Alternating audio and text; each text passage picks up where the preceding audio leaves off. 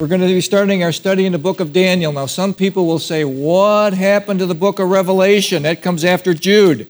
Well, in order to understand the book of Revelation, you must understand the book of Daniel. So this is a prelude to the book of Revelation. If you would, please stand as we read the Word of God. We honor God by standing when we read His Word. It's just two verses, verses 1 and 2. In the third year of the reign of Jehoiakim, king of Judah, Nebuchadnezzar, king of Babylon, came to Jerusalem and besieged it. And the Lord gave Jehoiakim, king of Judah, into his hand, with some of the articles of the house of God, which he carried into the land of Shinar, which is Babylon, to the house of his God. And he brought the articles into the treasure house of his God. This is the word of God. Please be seated. Now, as you know, we always do an introduction to the book. But before we get to the introduction, I just want to make a couple brief mentionings here. First of all, Daniel means God is my judge. And I think every one of us could be called Daniel, because God is going to be our judge at the end of all time. If you know Jesus Christ as your Savior, you're going to be judged for what you have done after salvation for the kingdom of God. Your works will be judged. It's that we're saved by grace through faith, but works will be judged at the Bema Seat judgment. If you're not a Christian, if you refuse and you rejected Jesus Christ as your Savior, the awful thing awaits you is the great white throne judgment. And we'll all be judged. And those people at the great white throne will end up in the lake of fire, separated from God forever. It's the saddest of sad things, and need not be. So if you don't know Jesus as your Savior, today's your day. Come to know Him. So anyway, the book of Daniel. Now, as we study the book of Daniel, the resources that I'm using are many. I'm going to be using a website called Precepts Austin. You can go look at it. There's a plethora of information there on Precepts Austin. There's a guy named Tony Garland that has done a wonderful commentary and a study on the book of Daniel. Andy Woods has done the same thing. I'm using a book from H.A. Ironside for this. D. Paul Beck is another guy that I'm using on Harpazo website. John Wolverd has a commentary, and John MacArthur, John Corson, and there's many others that I'll be using. So it's an amalgamation of information from several points. But the ultimate teacher, it's not these guys, it's the Holy Spirit. Yes, He's the one that actually teaches us. So as we study the book of Daniel, remember that it's getting it from many sources. If you have a study Bible, there's usually an introduction to a book. And every time we start a book, we do a brief introduction, and that's what we'll do with the book of Daniel. I have a John MacArthur study Bible, so you get to hear a little bit of what his view on this, but you'll have very similar information if you have a study Bible in the front of your Bible. So just a couple points. I can't bring out everything that he's going to say, but first of all, Daniel bridges the entire 70 years of Babylonian captivity. The nation of Israel goes into captivity for two reasons. This will be mentioned later, but it's because of the length of time that they didn't keep the land Sabbaths, and it was because of idolatry. And prophet after prophet after prophet warned and warned and warned, and they spurned the warnings, and they end up in 70 years of captivity. Daniel bridges two kingdoms, the Babylonian kingdom and the Medo-Persian kingdom. And he ends up rising into prominence into both of those because of the hand of God. He starts at about age 14 or 15, and it goes all the way through 85 years. He is taken from his home, taken into captivity, indoctrinated into the culture of the Babylonians, and then he rises to prominence in spite of where he is placed. The book begins in 605 BC when Babylon conquered Jerusalem, and he exiled Daniel and his three friends, and it continues through the demise of the Babylonian Empire, and the Medo-Persian Empire rises up. And it's interesting, when you do a study in Daniel, he is prophesying what is going to happen with future kingdoms. Greece will arise, Rome will arise, and a lot of people say, oh, this had to be written late. This couldn't be possible. No, God spoke to the heart of Daniel. This is Bible prophecy, which gives credence to the credibility that our God is the only true God. Things predicted in the past came to fruition, just as predicted. Daniel is one of these books that is going to be very, very dramatically demonstrating this. We need to remember that there were many contemporaries of Daniel. Ezekiel wrote about the same time as Daniel. Habakkuk, Jeremiah, Zephaniah. These are all prophets that were warning the nation of Israel, turn and live, turn and live, turn and live. The message was consistent, and they rejected, and eventually they went into Babylonian captivity. Daniel was written to encourage the exiled Jews, those that are in captivity, they're going into captivity, by revealing God's program to them both during and after the time of the Gentile power in the world. Now, again, the book starts with Babylonian captivity, and it goes all the way through the empires, and it goes through Antichrist, which we'll be studying much later in the book of Daniel, and the 10-nation confederation and what's going to be rising up in this world today. The world is being set up for this Antichrist to come, like never before, like never before. The times are changing. The world is changing, if you haven't recognized that. So, with that introduction, I want you to think about a couple of things. Why God judged Israel? Why in the world did he judge the apple of his eye? Israel is called the wife of Jehovah. God had an intimate relationship with the nation of Israel, but they spurned that relationship. So there are two main reasons. Number one, they did not keep the land Sabbath. If you would, turn to Leviticus chapter 25, verses 1 through 7. So Leviticus 25, 1 through 7. So they did not obey the land Sabbath. So what's the big deal about that? What is the land Sabbath? We know nothing about that in our time. But for the nation of Israel, they were commanded to let the land rest 1 out of 7 years. That would be a Sabbath rest. You're letting the land rest for 1 out of 7 years. The Jews decided, we're not going to do that. We can't possibly live without harvesting our stuff during that 7th year. The commandment is in Leviticus chapter 1. I'll read verses 1 through 4. And the Lord spoke to Moses on Mount Sinai, saying, Speak to the children of Israel and say to them, when you come into the land which I give you, notice he's giving them the promised land. God is sovereign. He is the one that establishes kingdoms. He is the one that gave this land to the nation of Israel. Then the land shall keep a Sabbath to the Lord. That is the key, to the Lord. 6 years you shall sow your field. 6 years you shall prune your vineyard and gather its fruit. But in the 7th year it shall be a Sabbath of solemn rest for the land, a Sabbath to the Lord. You shall neither sow your field nor prune your vineyard. And on it goes. He tells them how to survive during this time. You're not going to harvest stuff to make money, or you're not going to harvest stuff to store it.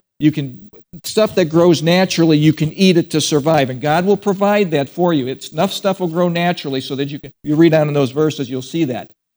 But they did not want to listen. So, why did Israel not obey the land Sabbath? Why don't we ever obey God? We wanted to do our own thing. They wanted to do their own. They didn't trust God to provide for them during that 7th year. Now remember, these are the people that have just come out of Egyptian captivity. These are the ones that God is going to provide for with manna. These are the ones that God's going to provide for with water. These are the ones that God miraculously delivered from the hand of Pharaoh, but yet they can't trust their God to provide for them during that 7th year of land Sabbath. Now the consequence that we see in this is written in 2 Chronicles chapter 36, verse 20 through 21, and I believe it'll be worth your journey to turn there. 2 Chronicles chapter 36, verse 20 through 21. And I want to give you a kind of a preview as you're turning to those verses. In verse 15, it says, And the Lord God of our fathers sent warnings to them by his messengers. This is speaking about the fall of Jerusalem. This is the reason for the fall of, or the length of captivity for the fall of Jerusalem. God is sending prophet after prophet. These messengers are prophets that are warning the people. Right now, we have the Word of God that warns us. We have the Word of God that tells us what's coming. We have the Word of God that is our warning. In those days, they had prophets that came and spoke. But notice what the people did in verse 16. They mocked the messengers of God. Now, is that common? Does that ever happen today? You bet it does. And they mocked the messengers of God. Secondly, they despised his words and scoffed at his prophets. And I want you to notice something very special. If you are a Bible student, pick up on this next point. They scoffed at his prophets until the wrath of the Lord arose against his people till there was no remedy. There was no turning back. There was a point when the people went too far. That happens today. God comes, God comes, God comes, God comes. People stiff-arming, people stiff-arming, people stiff-arming. And then there's a point where God gives you over. Now, fortunately, I'm very thankful for this, that he is long-suffering, that he deals with us for a long time. He is gracious and compassionate. Thank you, Lord. Notice this, the wrath of the Lord rose against them. That word wrath is kima in the Hebrew, and it does mean wrath, heat, anger, rage, indignation. Look, when there was a problem in Israel, God would raise up a prophet. The prophet would then go and warn about judgment. He warned about judgment, and there was a call to repent. And remember in Ezekiel 18:23, do I have any pleasure at all that the wicked should perish, says the Lord. Turn and live. Turn and live. Turn and live. That was his cry to humanity. It's his cry to us today. Turn and live. Turn to me. God is a loving God. He wants to just give you a great big bear hug and welcome you into his family. That's the heart of God. But people want their own way. They want their own idols. And that's what happened to the nation of Israel. They ignored, they disobeyed, and the judgment was sure. If you pick it up in verse 19, then they burned the house of God, broke down the wall of Jerusalem. This is Babylon. Burned all its places with fire and destroyed all its precious possessions. You can't imagine what this was like to the nation of Israel. The treasured city of Jerusalem. Its temple is leveled. The place where they worshiped their God was leveled. Something that they couldn't even imagine. This is Solomon's temple being absolutely destroyed. And those who escaped from the sword he carried away to Babylon, where they became servants to him and his sons until the rule of the kingdom of Persia. And why was it? Verse 21 says this, to fill the word of the Lord spoken by the mouth of Jeremiah until the land had enjoyed her Sabbaths. Because they didn't allow the land to rest, they are experiencing 70 years of captivity. Is God serious when he says something? Is he serious? He is serious when he says something. Yes, he is. So, they broke the land Sabbaths for 490 years. You're going to give me 1 per 7. That's 7 into 490, 70 years. God commanded the land to rest. And why is this? They did not trust God to supply their needs. They did not trust God to supply their needs. That is the reason. God is very much into, listen to me, listen to my word, obey what I'm saying, and trust me when I say it. Trust me when I say it. So, just a couple things to think about. Now, look at your own life. Look at how you've come into the family of God. It's easy to trust God when you can see the end of something. That's not faith. That's not faith. When you can figure everything out that God is doing around you, when everything is falling apart and you wonder, what is going on, God? When you can figure it all out, that's not faith. Remember, we walk by faith and not by sight. The righteous will live by faith. Without faith, Hebrews 11:6, is impossible to please God. So we walk by faith and not by sight. Remember, God is pleased when we live by faith. God is pleased with a life of faith. God is pleased with a life that says, I will trust you, Lord, until I die. My trust is in you. I don't care what happens. I don't care what it looks like, sounds like, smells like. I don't care. I'm trusting you in this until I'm no longer here. Look, we have people that we're praying for to be saved. Seems impossible. They're too far. Oh, no. We trust God until we are out of here. God is a God of the miraculous. In Jeremiah it says, I am the Lord of God of all mankind. Is anything too difficult for me? And there's nothing too difficult for our God. There's no one too far. There's no situation too difficult that God cannot invade and change the course. Oh, he's a great God. He's a wonderful God. He's a merciful God. They did not keep the land Sabbath, and that's a big deal. It's a big deal. The lesson is this. When God says something, he means it. When God says something, he means it. We must not tweak, turn, change, adjust what God says because we're not comfortable with that. I'm not easy with that, God. I'm not comfortable with that. I don't like it. It doesn't make sense to me, God. That whole land Sabbath thing, it doesn't make sense to me. And by the way, God, I think my ways are a little bit better than your ways. I think I figured this thing out better than you. Give me a break. Give me a break. He is God. We are his children. And folks, there was a program years ago, which 90% of you will not know, 10% will. Father knows best. Well, our Father knows what is best, okay? Yes, true words. Our Father knows best. So number 2, so the length of captivity is 70 years because they didn't keep the Sabbath. Number two, the reason for it is idolatry. Israel was immersed in idolatry. For centuries, the nation had been dabbling with the gods of the countries that they were immersed in. They were dabbled with the Canaanite gods. They dabbled with the Amorite gods. They dabbled and they dabbled, and it got worse and worse. And it peaked. It peaked with a king named Manasseh. And this evil king, he was the most evil king ever in the nation of Israel. If you would, turn to 2 Kings chapter 21, verses 2 through 9. 2 Kings chapter 21, verse 2 through 9. What in the world did Manasseh do that was so awful? Well, you listen to this and tell me how this might mirror what is happening in our culture today. Listen to this. First of all, he came to power when he was 12 years old, so his mom actually led the thing. But in verse 2 it says this, and he did evil in the sight of the Lord, according to the abominations of the nations whom the Lord had cast out before them. He got immersed in the idols of the culture. That's easy to do, particularly today when we have the idols of the culture coming 24/7 into our eyes and into our minds with the technology that we have.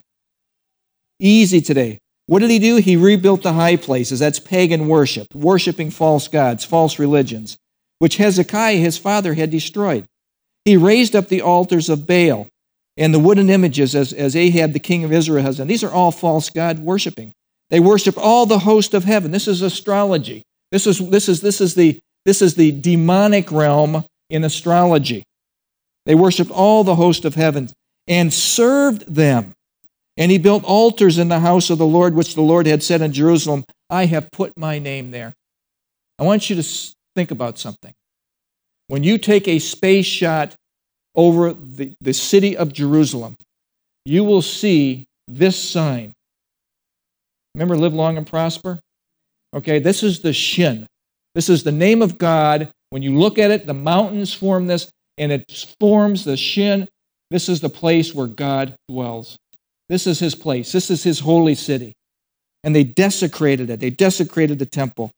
And he built altars in the host of heaven and the two courts of the house of the Lord. And he also made his, this is the big one. This is the crescendo. Made his sons pass through the fire.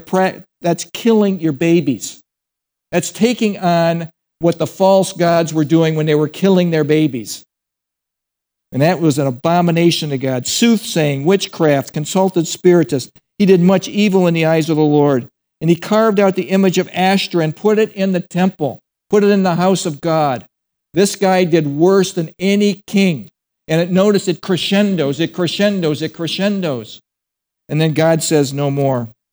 He gives them, if you would do this, I will do this. Interesting thing about this guy Manasseh, and please hear this, because this has to do with people following their rulers.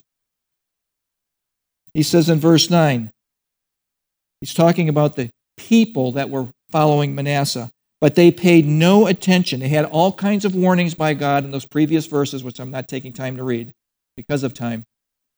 Don't do this, don't do this. But they didn't follow God, and they paid no attention, and Manasseh seduced them. Oh, Manasseh introduced them to these gods, introduced them to these idols, and the people loved it because their flesh loved it. To do more evil than the nations whom the Lord had destroyed before the children of Israel. Manasseh was an evil king. He seduced the people. The people paid no attention to God, no attention to his servants, and they are paying the price for their decision. If you would, just turn 2 chapters over to 2 Kings chapter 24. I want you to think about something. God raised up Nebuchadnezzar. God gave him victory of all the nations that were around and said, if you do not bow down to him, his yoke will be on you. It's going to say that in Jeremiah 27 later on in our teaching. Okay? If you paid tribute to him, he was a vassal. It says here that Jehoiakim was a vassal for 3 years. He was paying tribute. And if you pay this tribute, then God says you can stay in your land. But notice something happens here to Jehoiakim. He became his vassal for 3 years, and he turned and rebelled against Nebuchadnezzar. And we will find later on that he turned and rebelled because the false prophets were saying, God's not going to do that, Jehoiakim. He's going to give you victory over Nebuchadnezzar. And Jeremiah says, no, you obey. No, this is what God says. And the Lord sent against him raiding bands of Chaldeans and Syrians and Moabites and the people of Ammon. Then he sent against Judah to destroy it, according to the word of the Lord which he has spoken by his servants, the prophets. Jeremiah. Listen, it says here, Manasseh was so evil in verse 4, also because of the innocent blood that he had shed, for he had filled Jerusalem with innocent blood, which the Lord would not pardon. They worship the idols of the land, and it crescendoed when they're killing their children. They're killing their children. How tragic. How incredibly amazing. Babylon was used by God to crush Judah because of the sins of idolatry that the nation was committing under the rulership of Manasseh. That is why they were crushed. Now it's important. The length of captivity was 70 years because they disobeyed the land Sabbath. But idolatry, all the nation was complicit with the sin. It wasn't just Manasseh. The people says, oh, we like what you're doing, Manasseh. We like what you're doing, president. We like what you're doing, whoever is in leadership. That is something that is anti-God. And the people are complicit. Look, at God will judge that. When a whole people gives themselves over to something that is evil and wrong in the eyes of God. Look, we are to obey our government. Unless our government says for us to do something contrary to the Word of God, we should be exemplary citizens. Christians should be exemplary citizens. God has raised up governments for the purpose of order in an evil world, in a depraved world. But when the government says for us to do something that is contrary to the Word of God, then we must say, no, we can't do that. We cannot go that far. Now, why captivity in Babylon? Babylon was the home of idolatry. Going all the way back, I don't know if you know about this, but the Tower of Babel in Genesis chapter 11, when all the nations gathered together, God says, go fill the earth and multiply, and they stopped in Shinar, which is Babylon. And they built a ziggurat. And what they were doing with the ziggurat, they were worshiping the stars, not worshiping the true God. And God confused their language, spread them all over because of the confusion of the language. Harry Ironside says this, the Jews were sent there so they might learn to loathe the idols they had loved. See, Babylon was the center, this was centrality of idol worship. You wanted to worship idols, there was plenty of them in Babylon to worship. And he sent his people there to get sick of the idols. The lesson is this, God will cause you to choose between God and idols. You cannot have a divided heart. He will cause you to choose. You cannot serve both. God will not accept a divided heart. Joshua says this, Joshua 24:15. It's a word for us today. Choose you this day whom you will serve.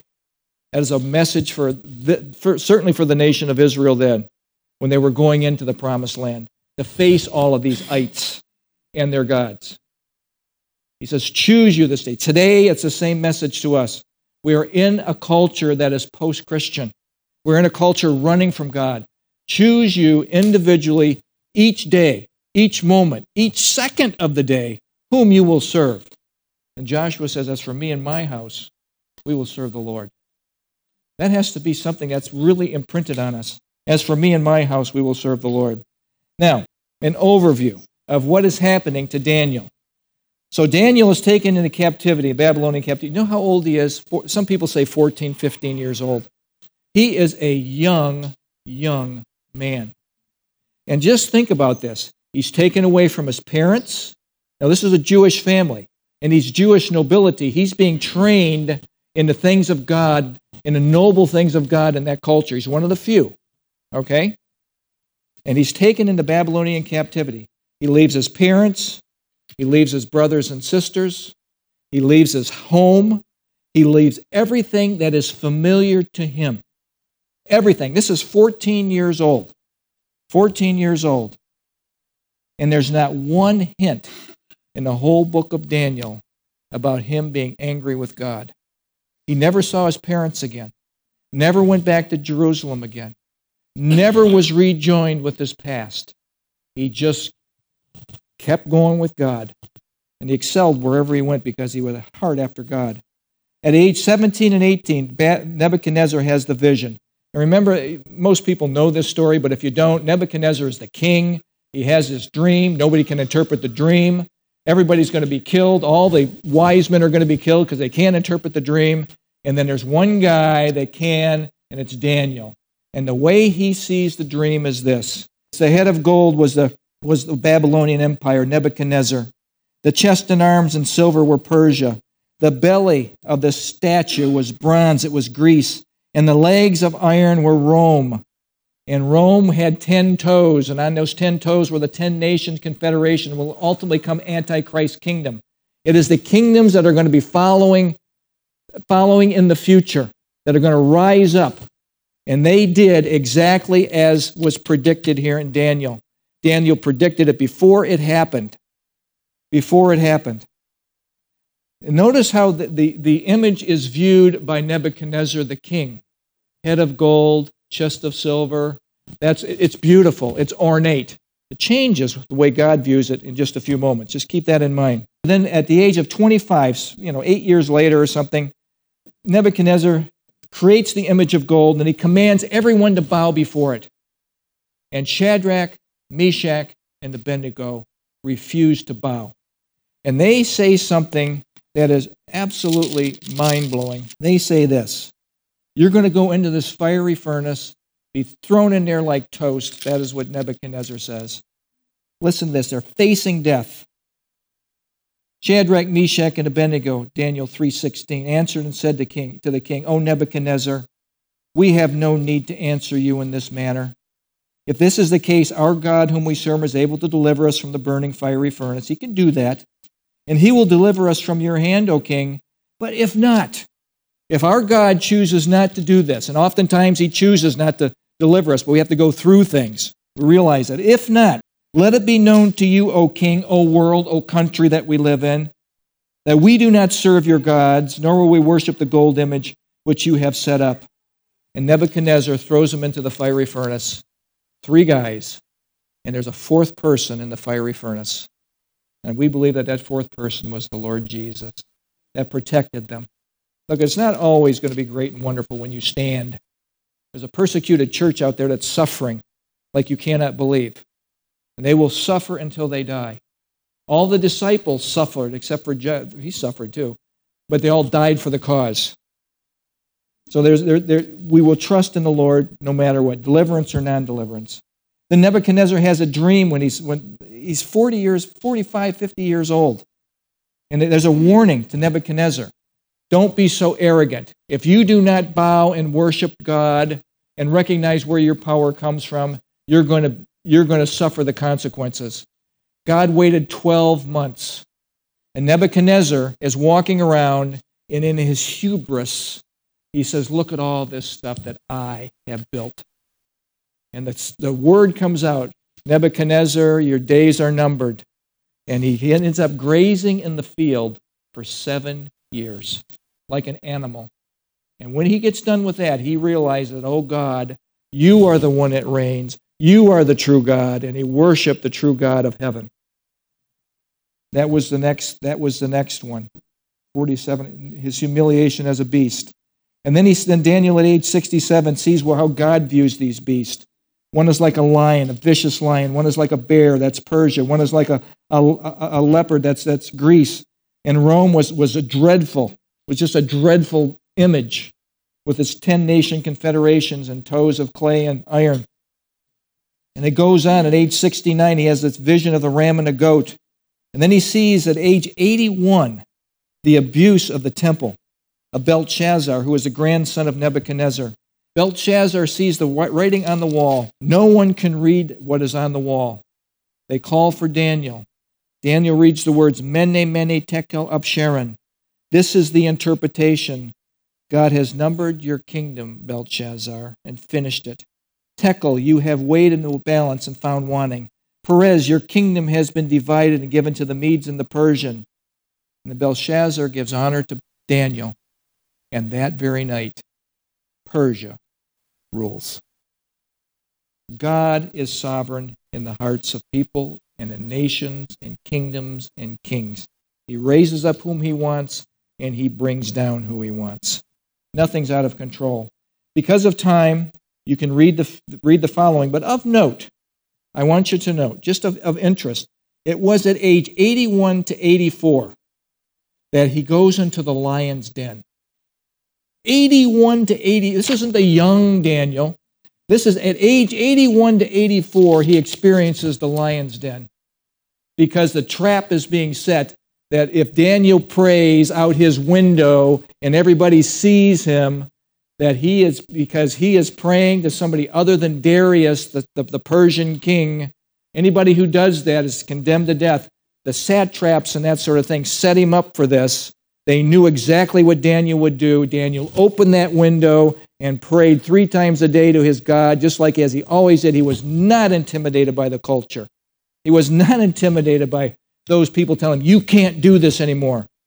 He was not. And he was thrown into the lion's den, and God saved him. So that's of interest. That's of interest. That's the timeline. You have it in your hands. Now, the question that we have to ask ourselves, and I want you to realize this, the study of Bible prophecy is not common in the church today. It is not common in the church today. Why study Bible prophecy? Now, this is excerpted from Austin Precepts. And I just added this. Many in the modern church minimize the teaching of Bible prophecy. It's too scary. What's going to happen in the future? It's very scary with the Antichrist and all that stuff that's going to happen. It's going to happen. You might want to have a heads up. Okay? It's scary. It's controversial. No one knows what in the world the symbolism means, and on it goes. But I will suggest to you that Daniel and all the prophetic books are God-breathed, just like all the other books, and useful for teaching, rebuking, correcting, and training in righteousness. So the man of God may be thoroughly equipped for every good work. The Spirit of God can illuminate this word to us so that we're getting at least a somewhat accurate view of what the symbolism is. But I believe as we go through this, you'll see that the Bible can interpret the Bible, and the symbolism will become very apparent as you study it.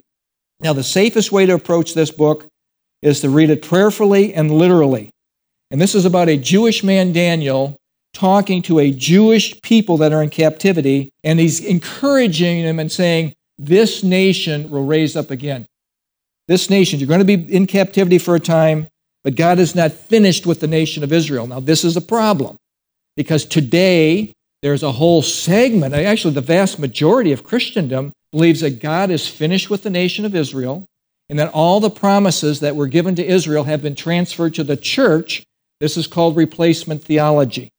This is the reason that Hitler was allowed to rise up and kill all those wicked Jews, 6 million of them in World War II. It is the reason why anti-Semitism continues today. Okay? It's a replacement. It is a false teaching. It is a false teaching. So, it's an errant teaching. Daniel will help us to see unequivocally that God is not finished with the nation of Israel. He's going to raise up these kingdoms, and he's going to come back, and he's going to establish his kingdom. So, with that stated, the following reasons are why we study Bible prophecy. 20% of Scripture is prophecy. 20% of your Bible. 20% of this is prophecy. So it's important that we have a clue. That we have a clue what in the world's going to be happening. Have a clue. 80% of that prophecy has been fulfilled. And if it was what was fulfilled in the past happened, it was fulfilled, certainly what is going to happen in the future will be fulfilled. We can count on that. Daniel contains basic prophecies. And remember, Revelation is difficult to understand unless we can understand Daniel. Secondly, cults major in the misuse of Bible prophecy. So you must have an understanding, a basic understanding of what Bible prophecy really teaches. Thirdly, the study of prophecy will increase your faith. If God has fulfilled it in the past, he will fulfill it in the future, and you can count on that. Our God is true to his word. Number 4, Daniel demonstrates it's possible. Now listen to this. to live in Babylon and yet not succumb to the anti-God worldly influence. Look, we are immersed in a culture that is against God. And we, like Daniel, can survive this if we stay close to our God. If we compromise and dabble, we're going to get gobbled up. We're going to get gobbled up. Daniel teaches that God is sovereign and can sustain his children even in most adverse circumstances.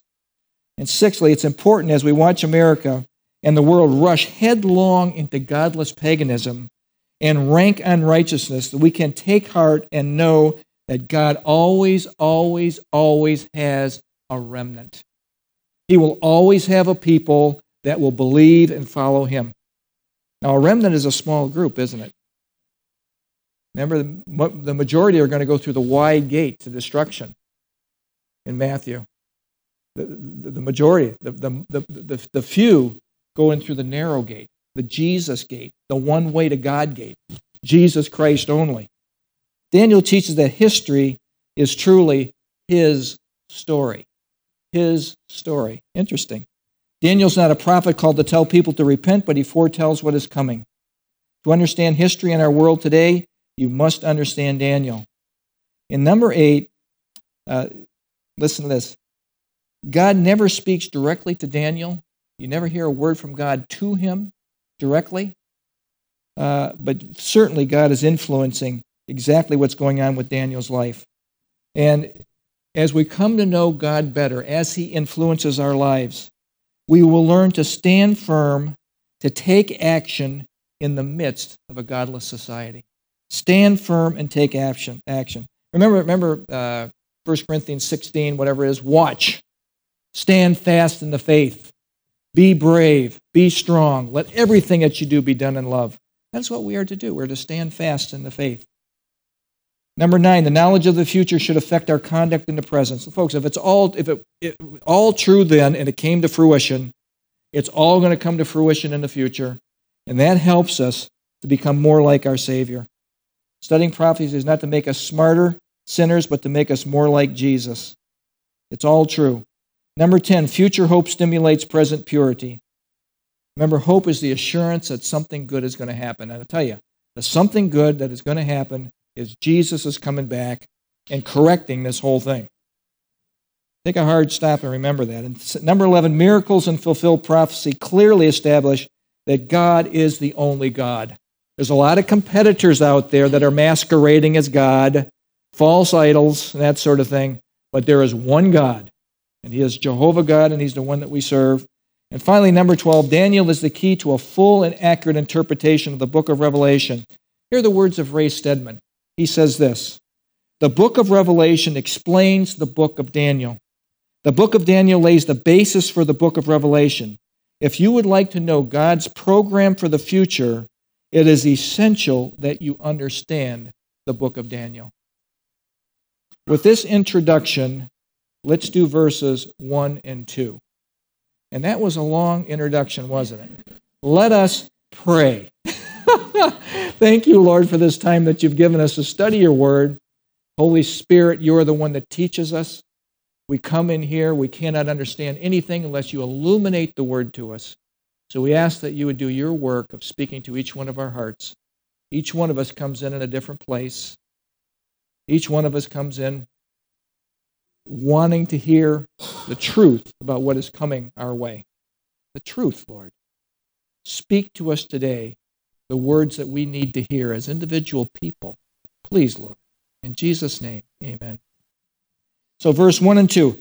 This verse is actually the start of the time of the Gentiles, and we'll define that more in just a second. In the 3rd year of the reign of Jehoiakim, king of Judah. Now this guy is the main player for this whole thing coming down. Nebuchadnezzar, king of Babylon. Now remember, Nebuchadnezzar has been used by God to do what he's going to do with the nation of Israel. He's going to actually be called a servant of God, for the wrath of God to be poured out. Nebuchadnezzar, king of Babylon, came to Jerusalem and besieged it. And the Lord gave Jehoiakim, king of Judah, into his hand. Notice the Lord gave. There's nothing that Jehoiakim could have done. Didn't matter how many chariots he had. Didn't matter if he got Egypt on his side. Didn't matter what he did. He was going down because God decreed it. The king of Judah into his hand with some of the articles of the house of God, which he carried into the land of Shinar, which is Babylon, we said, to the house of his God, and he brought the articles and the treasures of the house of his God. Now you must remember, when a nation conquered another nation, they took their God stuff and they submitted that God to their God. That is what is happening here. It's a sad picture here for the nation of Israel. There's no such thing as any God being able to put our God under them. No. But this is what Israel did.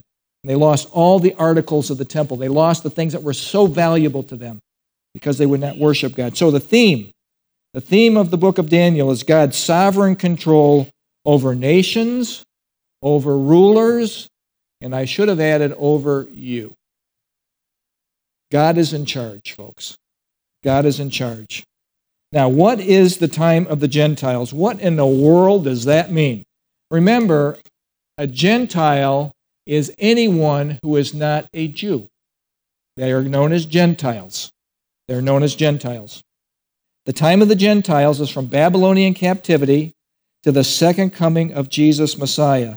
It means the Gentiles are going to trample down Jerusalem until Messiah comes back, until Jesus comes back at the second coming.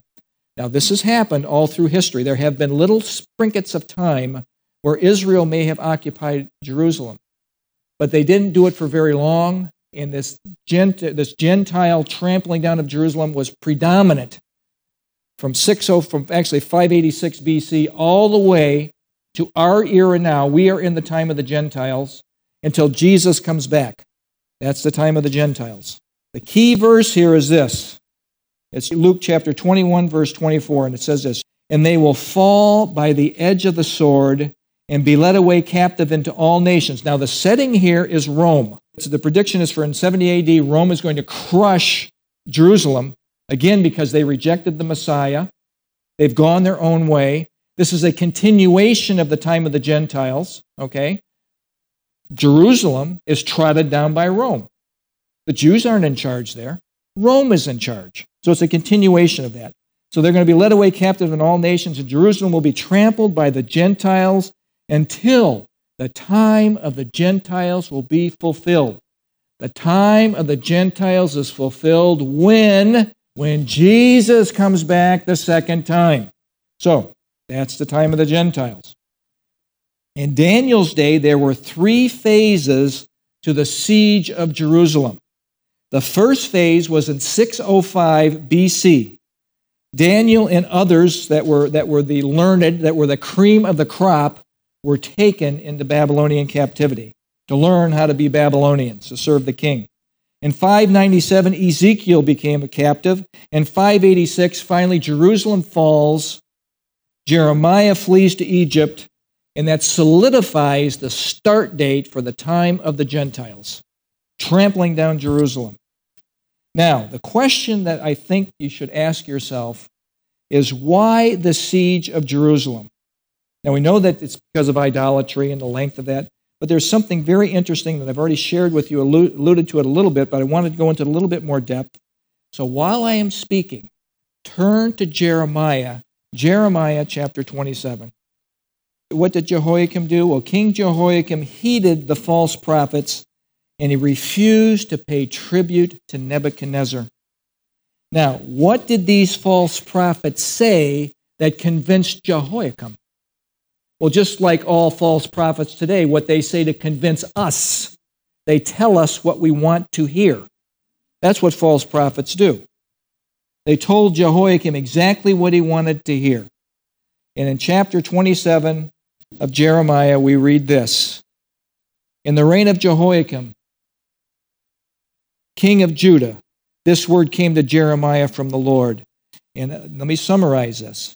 He says, "Look it, says the Lord, make for yourselves bonds and yokes, put them on your necks, send them to the king of Edom. Edom's going to fall, Moab's going to fall, Ammonites are going to fall, Tyre, Sidon, by the hand of the messenger who came to Jerusalem, to Zedekiah, king of Judah, and command them to say to their masters, thus says the Lord of hosts of Israel." Skip to verse 6. "And now I have given all these lands into the hand of Nebuchadnezzar, the king of Babylon." Notice, I have given it. God has given this. All these lands.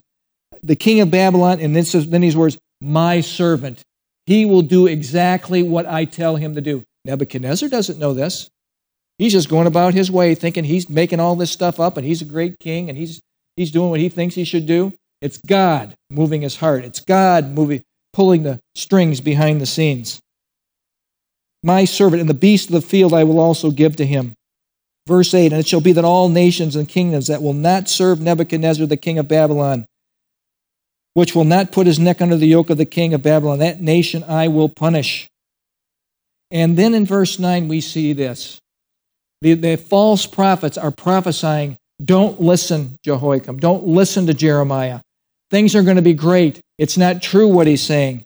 Therefore, do not listen to your prophets, your diviners, Jeremiah says, your dreamers, your soothsayers, your sorcerers, who speak to you saying, you shall not serve the king of Babylon. See, they're telling Jehoiakim exactly what he wants to hear. Exactly. That's what false prophets do today. They give you a false word to tell you exactly what people want to hear. For the prophecy is a lie to you to remove you from your land, and I will drive you out, and you will perish.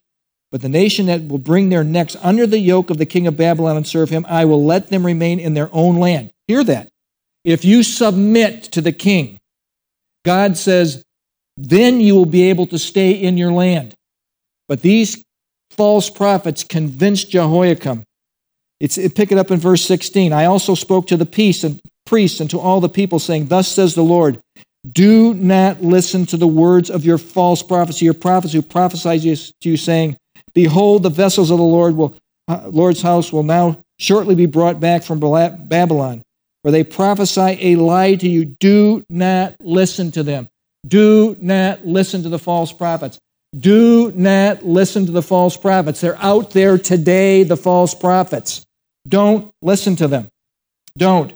Look at what is the difference between a true prophet and a false prophet? Very simple. If you want to, you can even write this down in the front of your Bible or something. First of all, a true prophet is a messenger of God and gives a true word of God to the people and to the king. A true word of God. He gives the people what they need, not necessarily what they want. Gives what they need, not necessarily what they want. And he gives this word that God says, no matter the consequences. And many of these guys were Jeremiah was thrown into a pit dungeon, left. Many prophets were killed. They didn't matter what the consequences were. They were going to be true to their God. What about a false prophet? Well, they usually I have a word for you. I have a word. Ever hear that? I have a word. A word. I have a word for you. And it's usually a word that the people want to hear. Oh, you got the health, you got the wealth, you got all this stuff. I mean, just do this. I got a word for you. Yes. It's usually what they want to hear. And secondly, it says what will make the false prophet popular. Isn't that a popular message? You can have whatever you want and have it right now. Just plant your seed, have faith, that sort of thing. And remember this, they're concerned usually about their own pride, their own position, and their own pocketbook. That's usually what the false prophets are really focused on. Now, we are presently, now please hear this, if you haven't heard anything at this point, come back in. Come back into the talk. We are presently living in the time of the Gentiles. That's this epoch of time that we are in now. Jerusalem is trodden down by the Gentiles. Remember, the whole focus of planet Earth is not America. It is the nation of Israel. That's the whole thing of prophecy. The whole earth focus is that little strip of land in Israel. Now, hear this. There are 4 quarters today in Jerusalem. 1 is a Jewish quarter. 3 are Gentile quarters. 1 is a Christian, 1 is a Muslim, and 1 is an Armenian quarter. It is trampled down by the Gentiles. During the time of the Gentiles, that's our epoch of time, Jesus came into this darkness of the world. It was a dark world when he came in. He came in as the light of the world. That is how it's described. I am the light of the world. Whoever follows me will not walk in darkness, but have the light of life. So he comes in as the light of the world, yet he is rejected by the Jewish leadership, and he is rejected by the Jewish people ultimately. And they turn against him. The Jewish leadership influenced the Jewish people. They reject their Messiah. So now God changes his focus from a nation focus to a world focus. And the world focus is the church. The church of the Lord Jesus Christ is a global church. It isn't Calvary Chapel. It isn't the Baptist church. It's not the Presbyterian church. All those people can be part of the church that Jesus is establishing. If you believe that Jesus died for your sins, was buried, rose again from the dead, that he took your sin debt, and you say, thank you, Jesus, I'm a sinner, and I need you to take my sin debt, and you receive the gift of life that he offers you, you can be part of that family. You can be part of his church. That's how you get to be part of it. It's believe in him, serve him, obey him, worship him. That's the true church. The true church age ends, I believe, with the rapture of the church. I think that's the next thing that's going to happen on the agenda. That Jesus Christ will come and take us out of here who are true believers. Now, that's a minority view within the majority of the church. But I believe the Scripture teaches a pre-tribulation rapture of the church. More on that in just a second. And then God, when the church is taken out, his program will refocus on the nation of Israel.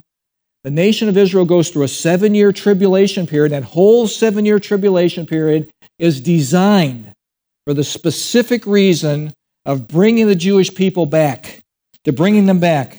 God will refocus on the nation of Israel during the tribulation period. God will break the will of the holy people. It will take 7 years, right to the end of the 7-year tribulation before these people finally believe. They go through a lot with Antichrist. And Israel will then recognize their national sin of rejecting Messiah, and they will plead for him to return. Jesus will then return at the second coming. He puts down Antichrist revolt. The time of the Gentiles will end, and Jesus will establish his millennial kingdom, his 1,000-year reign on earth. And all I can say is, Maranatha, even so come Lord Jesus. Get us out of here. The time of the Gentiles started in 586 BC when Nebuchadnezzar leveled Jerusalem, destroyed Solomon's temple, and culminates with the second coming of Jesus Christ. And folks, it's on the horizon. Look at the conditions of the world. Look at what Bible prophecy has predicted. We are in that epoch of time that could very well see, and I believe that we at least qualify for the coming of Jesus Christ. So in conclusion, the book of Daniel is a fascinating study on how God ultimately is in control of nations and kings. In Daniel chapter 2, it says this: Nebuchadnezzar has the dream. Daniel is called to interpret the dream. And he says this: Daniel answers and said to Nebuchadnezzar, "Blessed be the name of God forever."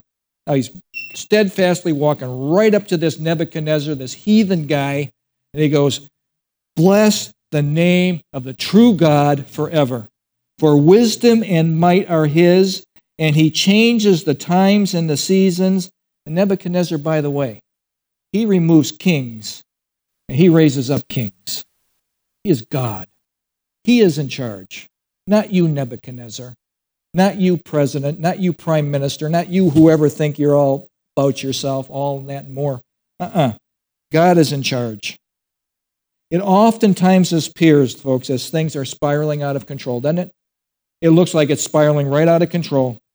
And I would suggest to you, fear not. God is at the helm. God is driving this ship. God is steering the course of the human events.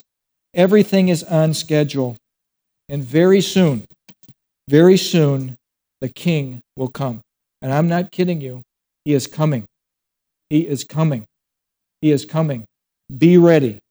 The world conditions are changing. Matthew 24:37 says this: "As it was in the days of Noah, so shall it be at the second coming of Christ." What was Noah's days like? They were doing their own thing, ignoring God. That was the predominant thing in the world. They were doing their own thing, ignoring God. What is happening in our world today, the Christian world today, the alleged Christian world today? Doing their own thing and basically ignoring God. We are living in this epoch of time. Humanity, folks, is devolving, not evolving, devolving. Chaos is the norm today. And apostasy, that is, those who claim to be believers are falling away like never before. That's 2 Thessalonians chapter 2, verse 2 or 3. The great apostasy is when the majority of the church says, hey, I'm going to listen to the false prophets. I'll have a little bit of God, but I'm going to have a whole lot of what I want. And they fall away from the true faith. God will not accept a divided allegiance. The signs are all around us. Hear the words of Jesus in Luke 21:28. Now, when these things begin to happen, look up, lift up your heads, because your redemption draws near. Folks, the King is coming. He's coming. And we need to have a clue what is going on that ushers him in. We don't want to be blinded. We want to be caught off guard. We want to have a clue. Daniel's going to help us with that, and the book of Revelation will really help us with that. A study in Bible prophecy will help us to know just how close we are. And a final thought, the key to spiritual discernment, first of all, starts by being born again. You have to be a Christian. You got to have the Holy Spirit. You will not know anything. You will not have any wisdom or knowledge about what in the world's going on. It starts with being born again, and then as we grow and the Holy Spirit gives us more information, we are illuminated and will understand more. But it starts, that's the rudiments. So the key to spiritual discernment, Harry Ironside says this. Now put your Bibles down. Focus on what I'm saying here. Last moment. If we were going to get the mind of God in studying the book of Daniel, he says, we must remember that it consists of revelations, deliverances, and visions given to a spiritually minded man with the following qualities. He was separated from the iniquity of his day. Remember, he was in Babylon, but he was not Babylon. Hopefully you are in Battle Creek, but you are not Battle Creek. Hopefully that's the situation. If we are to understand it, we need to be spiritually minded, so separated, spiritually minded, and we need to walk apart from all that is unholy. You want to understand God's plan, you cannot be dabbling in sin. You will not understand it. There's a block there.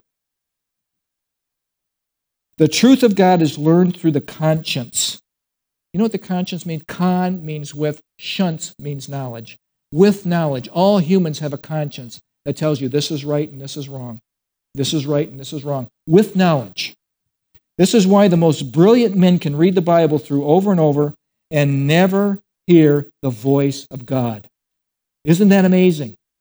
You have PhDs in Bible at Harvard, never hear the voice of God, fall away from the faith, are blinded to who God really is. It has been said that what is one man's meat is another man's poison. The very word of God may become poison to an unspiritual man. Hear this. If he reads it without being in subjection to God, reads it to find difficulties, looking at it to find and nitpick difficulties, and arises from its perusal more confirmed in his unbelief than he was when he sat down to consider it. Boy, I have seen this. The results are different when the same book is in the hands of a spiritually minded person who has bowed in the presence of God, acknowledged their lost condition, trusted the Lord Jesus Christ as their Savior, who is now seeking to live in obedience to God and His Word. That man sits down to the same book, finds it to be food for his soul, building him up in his faith. That's a man, that's him and her, that's mankind. If you want the mind of God, to understand His Word, to understand Bible prophecy, it's not automatic. You must live separated from the world, spiritually minded, bow down in God's presence, acknowledge that you're lost, trust Him as your Savior, obey God and His Word as it is revealed. It will be illuminated to you. You'll be able to understand. And finally, Ironside closes with this. If you want enlightenment, that word is photizo. If you want to be given light to see, starts with being born again. If you want enlightenment into divine things, the prophecy that we're studying, see to it that you walk in the power of an ungrieved spirit. Remember, sin grieves the Holy Spirit. Sin will block you from understanding this word and understanding what he wants for us in the future. For the secret of the Lord is with them that fear him. Psalm 25:14. Now, let me just end with this. May we come prepared. When we come to these studies, I'm suggesting to you on Saturday night, you turn off whatever is inputting your mind with the things of this world. You turn them off just for a night and get prepared to hear from God. Be ready to be enlightened to hear from God.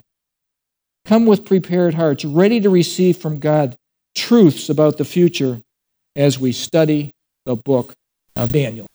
Let's pray together. Father, thank you for this time that you've allowed us to study your word, and thank you for Daniel.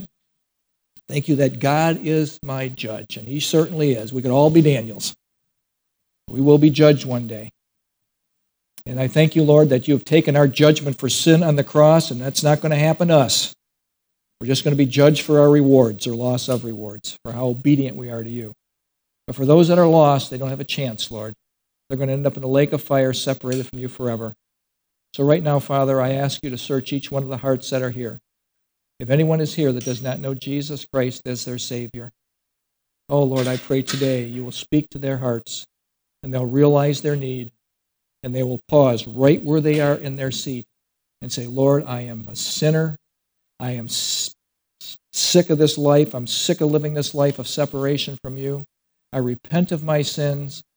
I believe and I trust that you died for my sins, and I receive you as my Lord and my Savior. If you do that, you are saved. If you really do that, God has saved you. If you believe in your heart that Jesus Christ died for you, you are saved. Lord, I pray that right now for somebody here that might not know you. For we who are walking with you kind of intermittently, we're kind of in, we're kind of out. Lord, help us to get our feet firmly grounded in you and your word. Help us to walk this thing out called life. Lord, we have a short time here. This is our little timeline, and it's ending soon for many of us. Help us to be found faithful all the way to the end. I will trust in the Lord until I die. And may we learn precepts from the book of Daniel that will help us as we live this life that is changing rapidly before us, realizing that our God is in control. No matter how chaotic this gets, our God reigns, and things will be made right one day. Again, thank you for this time to study your word. In Jesus' name, amen.